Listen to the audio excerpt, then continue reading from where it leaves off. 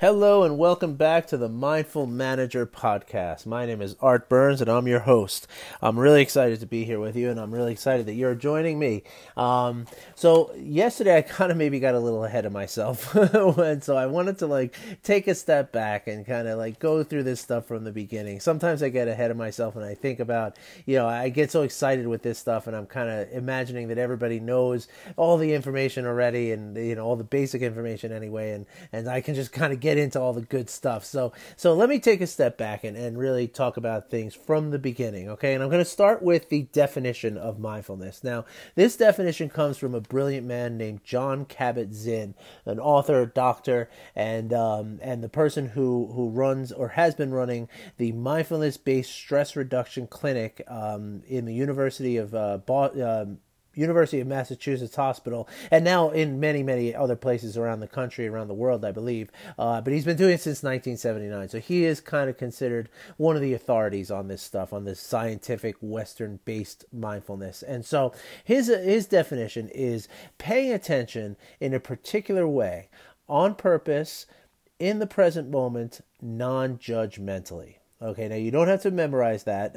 It is something that maybe you want to get familiar with. But if you start working with me, you're going to hear it plenty. So don't worry about memorizing it. But it is nice to understand this because we can sort of apply that definition to anything that we're doing throughout the day, and this becomes a way in which we can always be practicing. Okay, and always be reinforcing the work that we're doing. But I'll get back to that in a minute. So one of the greatest sort of visual representations of how mindfulness works in our brains and in our minds is to think of a snow globe. Okay, so you go to you take a trip to New York City with your family, and you maybe you live in New York City and take your out of town relatives to there when they're visiting, and you go to the Statue of Liberty, and you go into the gift shop of the Statue of Liberty, and you pick up a snow globe, right? And when you look and all the snow settled on the bottom, and you can see the statue and the little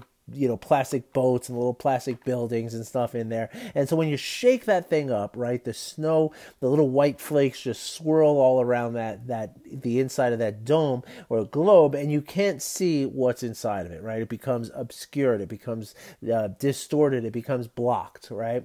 And if you were to keep walking around with that thing in your hand, just the natural motion of your hand, swinging back and forth, it's going to keep that snow swirling around, and it's going to keep preventing you from being able to see that picture of the Statue of Liberty and the little boats and the little building and little Brooklyn Bridge and all that kind of stuff, right? But it's only when you can set that globe down on a table and let it settle, and let all that snow just not be agitated anymore and settle down to the bottom, and then you can see that image come up clearly again. Okay, so that is exactly what happens to us in our minds when we practice mindfulness. All of us, almost all of us, are in constant, this swirl of this swirling mass of thoughts and emotions and conflicts and resolutions and all the kind of stuff that we have going on in our brains and our minds all day long. It's very much like that snow globe.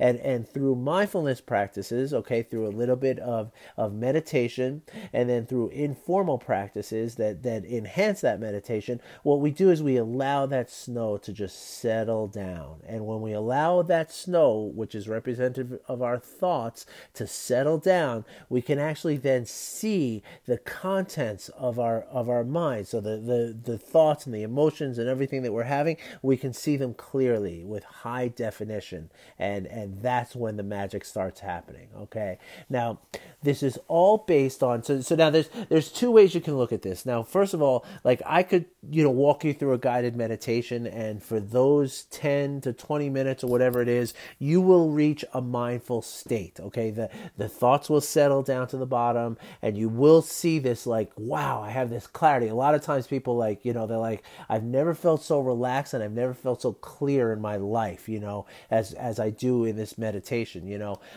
and that is what we call a mindful state. Okay, and that's easily attainable. You can get there in 10 minutes. Like I said, I could walk you through a meditation. You can get that state in 10 minutes, right? But then you go on about your life, you get a call on your phone, you get an email, you go to an appointment, and that state is gone, right? Now you're right back to where you were, and all those thoughts are swirling around your head, right? So we can take that from a state to a trait of our personality, meaning that it becomes something permanent, okay? And it does that through basically through mental habits, okay? We create a new mental habit which creates a permanent trait within our brains and our minds to always be this way, okay? Now, the way that works is based on a quality of the brain called neuroplasticity, okay? Ultimately, you can, basically what that means is the neuroplasticity indicates that our brains are actually plastic. They are moldable. And until 1995, this was thought to be impossible, right? And after 1995, there were a whole bunch of studies that were done and everything that's proved this to be true. I'm going to go into that tomorrow in the next episode. So I'm not going to spend too much time on that right now here. You can listen to that tomorrow. It's really fascinating stuff, and I'll give you lots of background information. But essentially what you're doing is you're changing the way your brain works in a very beneficial way to you. And ultimately what you're doing is you're gaining control over the reactive part of your brain, okay? So that part of your brain that's about like the fight or flight, and like the reactivity, right? You're able to gain more of the power from the cortex of your brain, which is the part that's the thinking and the reasoning and the planning, and less of that reactivity and that fight or flight and stuff. And again, I'll go into this tomorrow. It's very complicated. I won't take up too much time. But in essence, this is something that we are able to really control, and a lot of people don't believe that, but it's true, okay? And I'll show you through the scientific evidence. But the best thing that you can do is just practice it and feel it happen, and it's really, really wonderful. So essentially, this all comes from practice, okay? So there's a great quote by one of my mindfulness teachers that says, "Mindfulness cannot be learned; it can only be practiced." Okay, so and I take a little bit of exception because there is some learning involved, because like I just told you something about the brain which you might not have known before, right? And I need to tell you about how to practice. I need to tell you why we do the certain practices. So there is a little bit of learning involved, but truly, in order to make it something that is again a permanent trait and a mental habit for you in your life,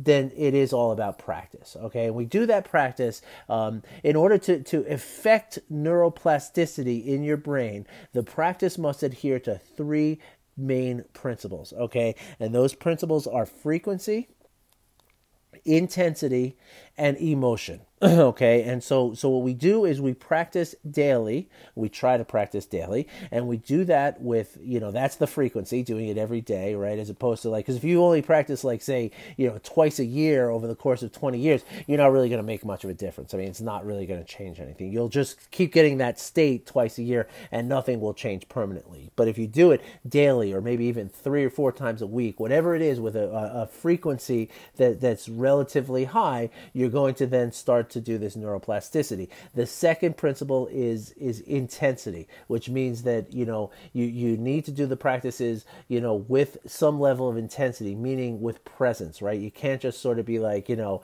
I thought about doing the practice today and that should be enough. No, that's not enough. You need to do the practice, right? And then finally, emotion. And emotion is where you invest in this as a thing that you get excited about, right? You know that these changes are coming and they're really beneficial, and you're really psyched for it, right? That's an emotional investment in this, right? And now emotions, if you ever realize that the things that you remember really well for a long periods of time, especially, are things that happened that had an emotional quotient to them, right? So like in other words, when you have an experience in your life that has either a very positive emotion, but a very strong positive emotion, or a very strong negative emotion associated with it, you're going to be more likely to remember that. Okay, and the same principle applies here. So if you are able to do that on a daily practice, they become mental habits,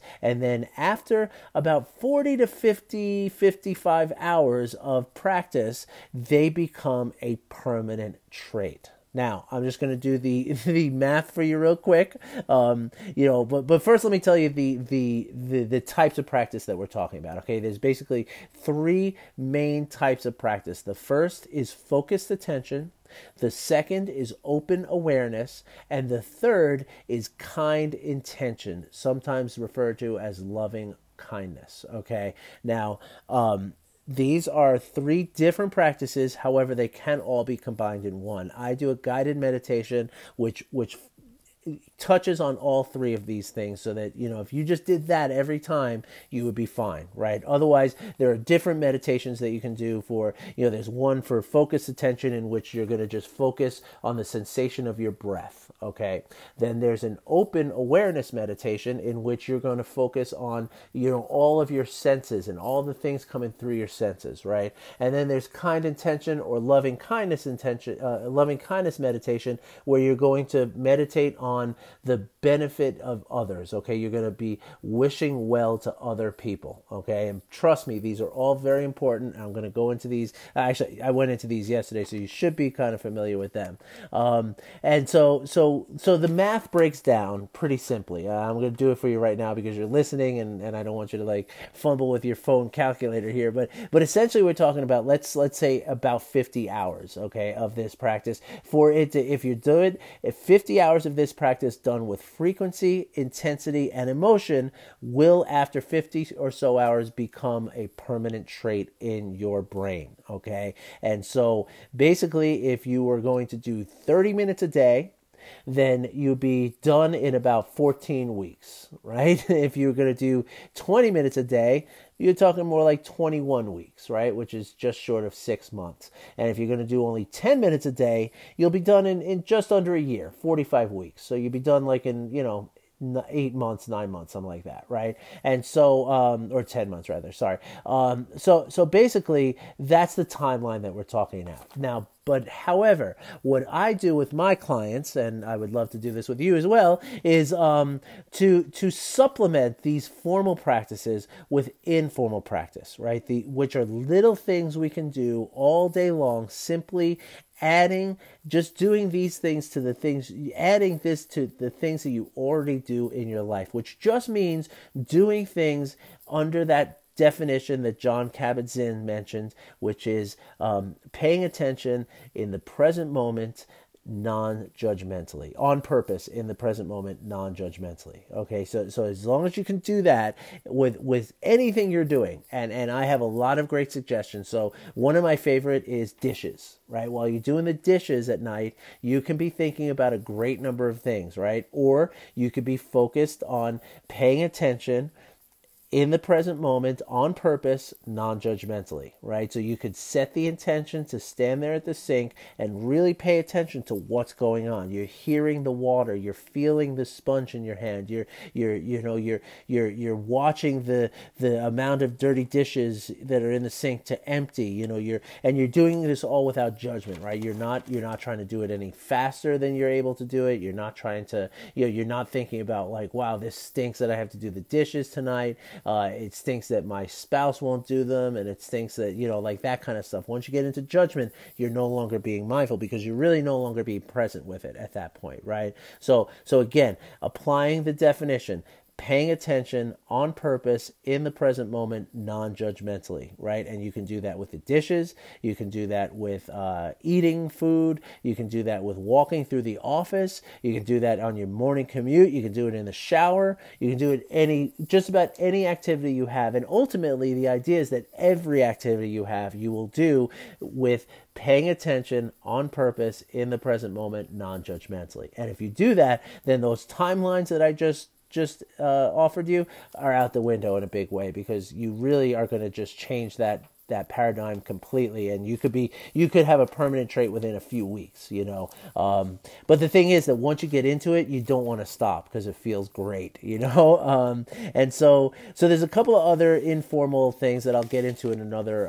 podcast, or if you want to contact me, I can tell you about them, but I don't want to take too much time here. One of the other things though that we do work with is journaling, and if you don't journal already, I really suggest you do.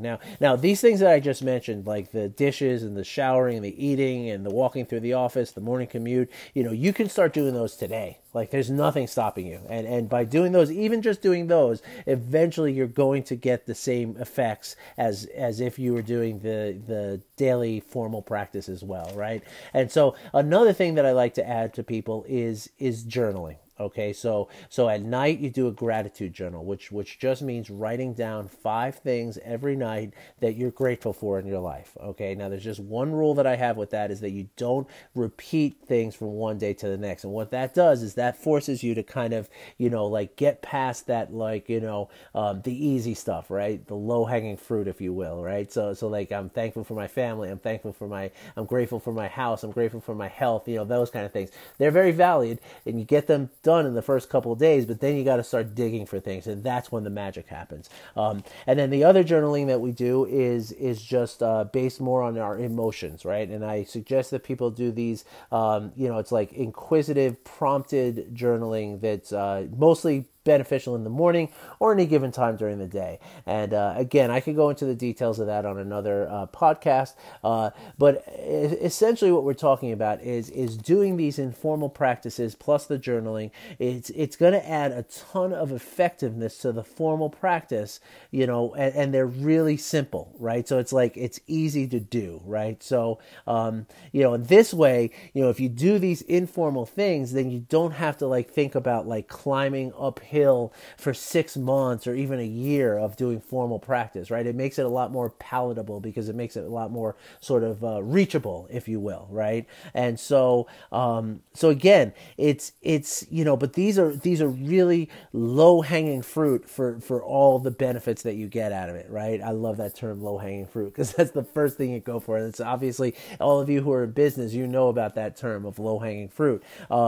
So the benefits that you do get out of this mindfulness are really amazing. So the first one that I like to tell people, especially people in business, is that you will be able to calm your mind on demand. Okay, so picture a situation in your office where something's gone wrong, right? Which it always does, right? And everybody's freaking out, right? You got people worrying about getting fired. You got people, trying to, stem the losses. You got all kinds of stuff going on. I'm sure you can picture some, situation in your daily office life that's like this, right? So imagine that you alone can be the person who remains totally calm, totally level-headed, and the person who's coming up with the solutions, right? How much are people going to want to follow you when you do that, right? Or how much are people going to want to buy from you? People are going to want to, give you a raise. People are going to want to, whatever it is, right? And so again, this is all a product of mindfulness, okay? Another one